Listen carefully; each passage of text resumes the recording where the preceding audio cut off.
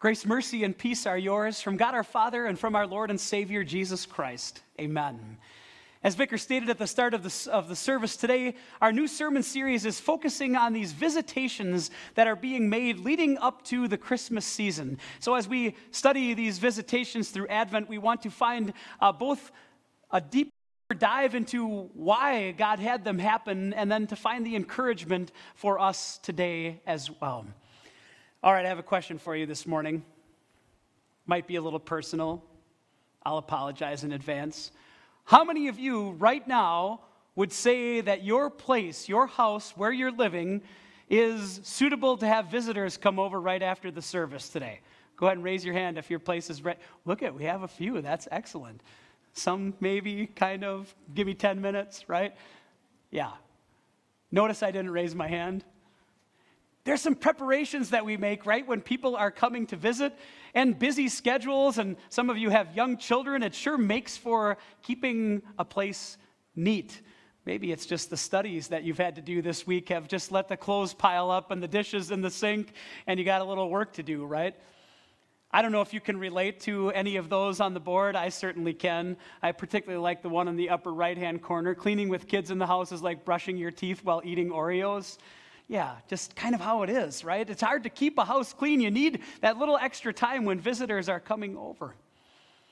It's interesting to note that this visitation of Gabriel to Zechariah, there was no preparation. 1 minute, Zechariah is carrying out his priestly duties. The next, there's an angel standing next to him. And yet, the angel brings a message of great joy for Zechariah. As we take a deeper look at this visit today and see the angel Gabriel visiting Zechariah, let's note a couple of things. First of all, how God redirects our doubts. Certainly Zechariah had those. But then secondly, how God delivers what he promises. As Vicar read that text from Luke chapter 1, we are introduced to a man by the name of Zechariah. We're simply told that he is from Aaron's family, from Abijah, who is one of Aaron's grandsons. 20 grandsons, the Bible tells us, Aaron had in all. And all of those grandsons of Aaron were in the priesthood for the people of Israel. That's what the Levites did. And as a Levite, Zechariah was one of those who was responsible for the things that happened in and around the temple and the worship life of God's people. Nobody knows for sure how many, but estimates that Bible scholars give make it seem as if there could have been as many as 20,000 of Aaron's descendants who would rotate through these responsibilities at the temple at the time of Jesus. What we find out about Zechariah and his wife Elizabeth is that they're faithful believers. They're people who follow what God says in his word. They're people who are longing for the Messiah to come. But Luke also shares that there has been a little heartache in their life. To this point, God had not permitted them to have any children.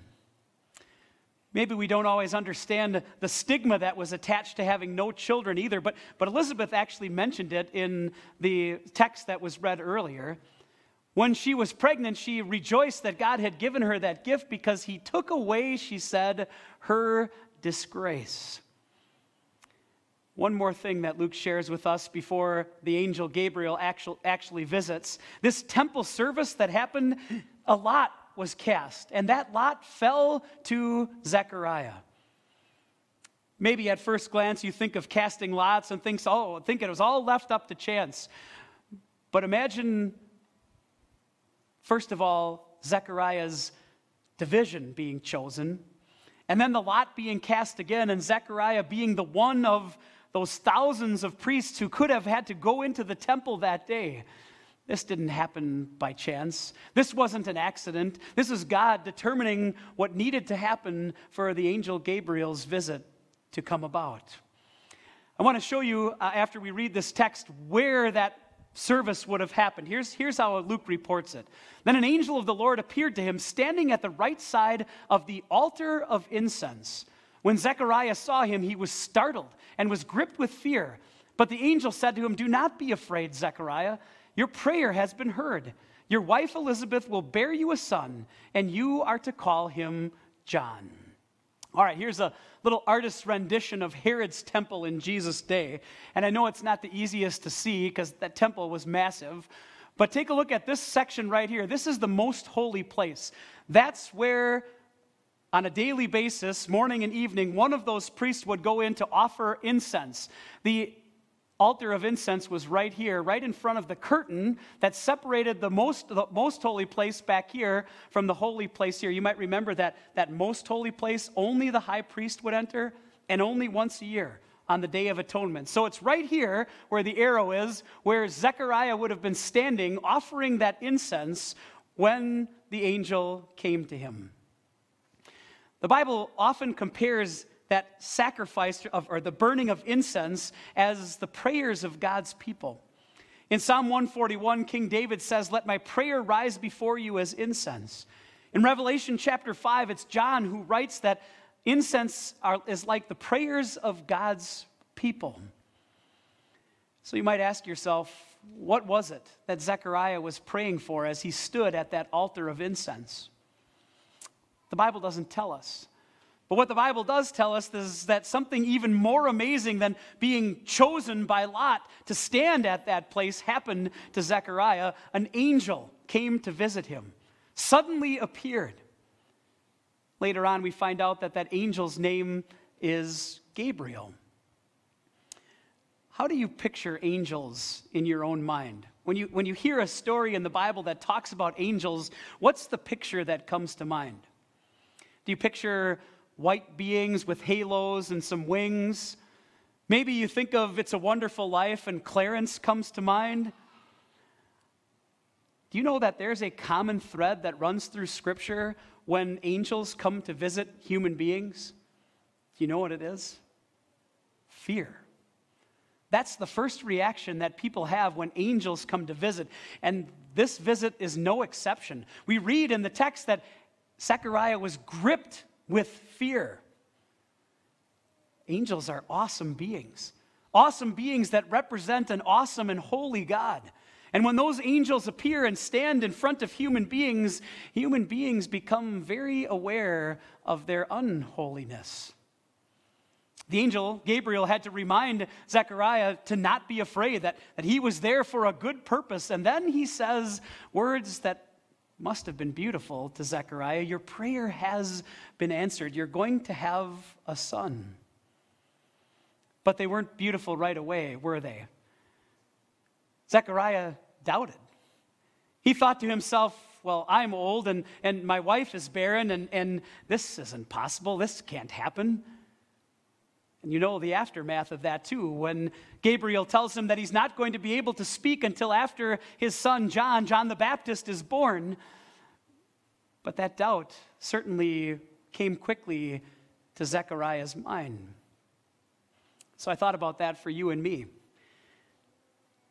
Maybe at first glance we say, Zechariah, there's an angel standing next to you. How can you doubt what he's saying?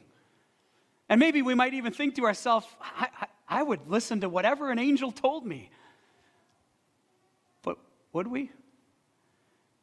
Don't doubts enter our hearts and our minds rapidly as well? Just think about the last couple of weeks and things that have gone on in our world, in our country, close to home. A parade tragedy in Waukesha, a school shooting in Michigan, and now the Omicron virus, right, the variant of COVID-19 that's causing another panic. Do you find yourself asking questions like this? What's going on, God? Why aren't you taking care of these things? Why aren't you stopping these things from happening? Do you see how quickly doubts come into our minds? And I would love to be able to stand up here this morning and be able to tell you, here's what God is doing. Here's what he's thinking. Here's what his plan is. But you know, the Bible doesn't share those plans with us. And God doesn't owe us an explanation either. But you know what God does say to you? The very same words that Gabriel shared with Zechariah. Do not be afraid. I am with you. I know what I'm doing. I have everything in my hands. I love you with an everlasting love. That's how God redirects our doubts. He takes our focus off of the things that make us afraid, the things that frustrate us, and he puts it back on Jesus, the one who came to save us. And we know that Jesus came to save us because God himself promised that he would do so. Listen to the promise that the angel Gabriel gave to Zechariah about his son. He will be a joy and delight to you, and many will rejoice because of his birth, for he will be great in the sight of the Lord. He is never to take wine or other fermented drink, and he will be filled with the Holy Spirit even before he is born. He will bring back many of the people of Israel to the Lord their God, and he will go on before the Lord in the spirit and power of Elijah to turn the hearts of the parents to their children and the disobedient to the wisdom of the righteous, to make ready a people prepared for the Lord. There are no limits to what God can accomplish. Think back to the Old Testament. There Abraham was, waiting 25 years from age 75 to age 100 for God to give him a son. Sarah, too, was not supposed to have children. And at age 90, God said, "You're going to have a child." He does the same thing here for Zechariah and Elizabeth. Though they're past the age of childbearing, God gives them the gift of a son. Their prayer for that son had been answered. This wasn't just a son that would benefit Zechariah and Elizabeth, however. He was going to bring blessings into the lives of many people, particularly the people of Israel, as the one who was going to pave the way for the Savior to come. That son was special. In the text, Luke compares him, the angel Gabriel speaks and compares him to Elijah. Elijah, the Old Testament prophet who turned people's hearts back to God, away from the false worship, the worship of false gods, to following the Savior. John would do the exact same thing. He would point to another birth, a birth that was even more important than John's, the birth of the Messiah that was coming into the world. We could say that there were two prayers answered that day as Gabriel came to visit Zechariah at the altar of incense. Prayer number one was that they were going to have a son. But the other prayer was that the Messiah, the long-awaited Savior, was coming into the world, and God was ready to bring him. That's what John was called to do. John the Baptist would be the one who prepared people for the coming of the Messiah, who would make straight paths for him, as Isaiah 40 says. In Matthew's gospel, he says very clearly that John the Baptist was the fulfillment of the prophecy that Vicar read earlier. I'll read again verse 3. A voice of one calling, "In the wilderness prepare the way for the Lord, make straight in the desert a highway for our God." That's what John was called to do, to preach repentance, to remind people that the Savior was coming, and to get ready for that coming. Maybe we should ask ourselves this morning, how's our readiness for Jesus coming? And I suppose we could think about Christmas and all of the things that need to be done leading up to the Christmas season, but that's not what I'm talking about. How's your readiness for Jesus to come again, to come at the last day? How's your readiness for this world in its present form to no longer exist? Might there be some clutter in our hearts?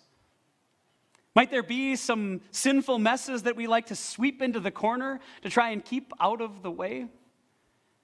See, the message of repentance that comes from John is good for us to hear too.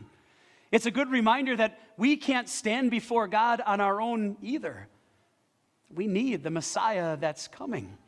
How easy it is for us to lose sight of what's truly important in this life. How easy it is to focus on the here and now and forget about what is yet to come.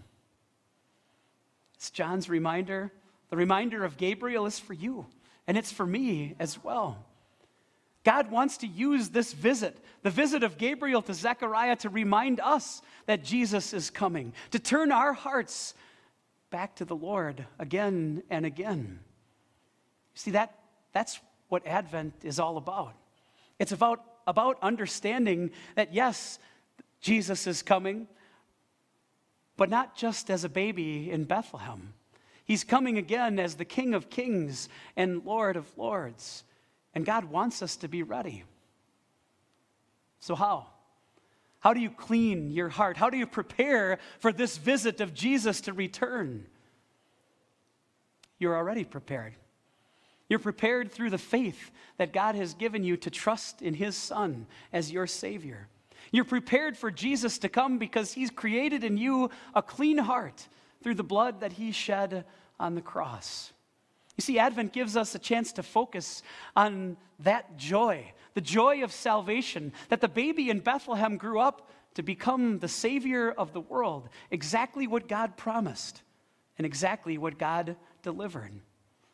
With Elizabeth and Zechariah at the birth of John, we rejoice to celebrate another Christmas, but to celebrate that Jesus is coming again to take us home. Some takeaways from our sermon today. Number one, only Jesus can dispel the doubts that enter our hearts. We know how quickly they come. Jesus simply wants us to focus on him. When those doubts, when those fears in this life come, remember who you have on your side, your Savior Jesus. Number two, Jesus is the answer to prayers and the fulfillment of God's promises. God promised to send Jesus once, and he came. And God promises that Jesus is coming again, and he is. Number three, God prepares us for Jesus coming through the message of his word. That's how God has given you the clean heart that he desires, because faith comes from hearing the message, and the message is heard through the word about Christ. Maybe you've had a chance in your lifetime once upon a time to witness a police escort, a motorcade of some sort. Maybe you got to see a president or a high-ranking politician come to town and you've seen the cars and the police guiding them. Or maybe, this probably doesn't apply to students because you don't arrive until the middle of the first quarter, but maybe you've gotten to see that the Badger football team gets a police escort to Camp Randall Stadium when they play at home on Saturdays. It's kind of a cool thing to hear all the sirens going and you know something special is coming. That's John the Baptist. That's what Advent is all about. A reminder that something special is coming. Yes, it's a reminder that something special already came that first Christmas, but it's a reminder that something special is coming when Jesus comes again. He's taking us home to be with him forever in heaven. And that won't be just a mere visit. That's forever. Amen. The peace of God, which passes all understanding, will guard and keep your hearts and minds in Christ Jesus. Amen.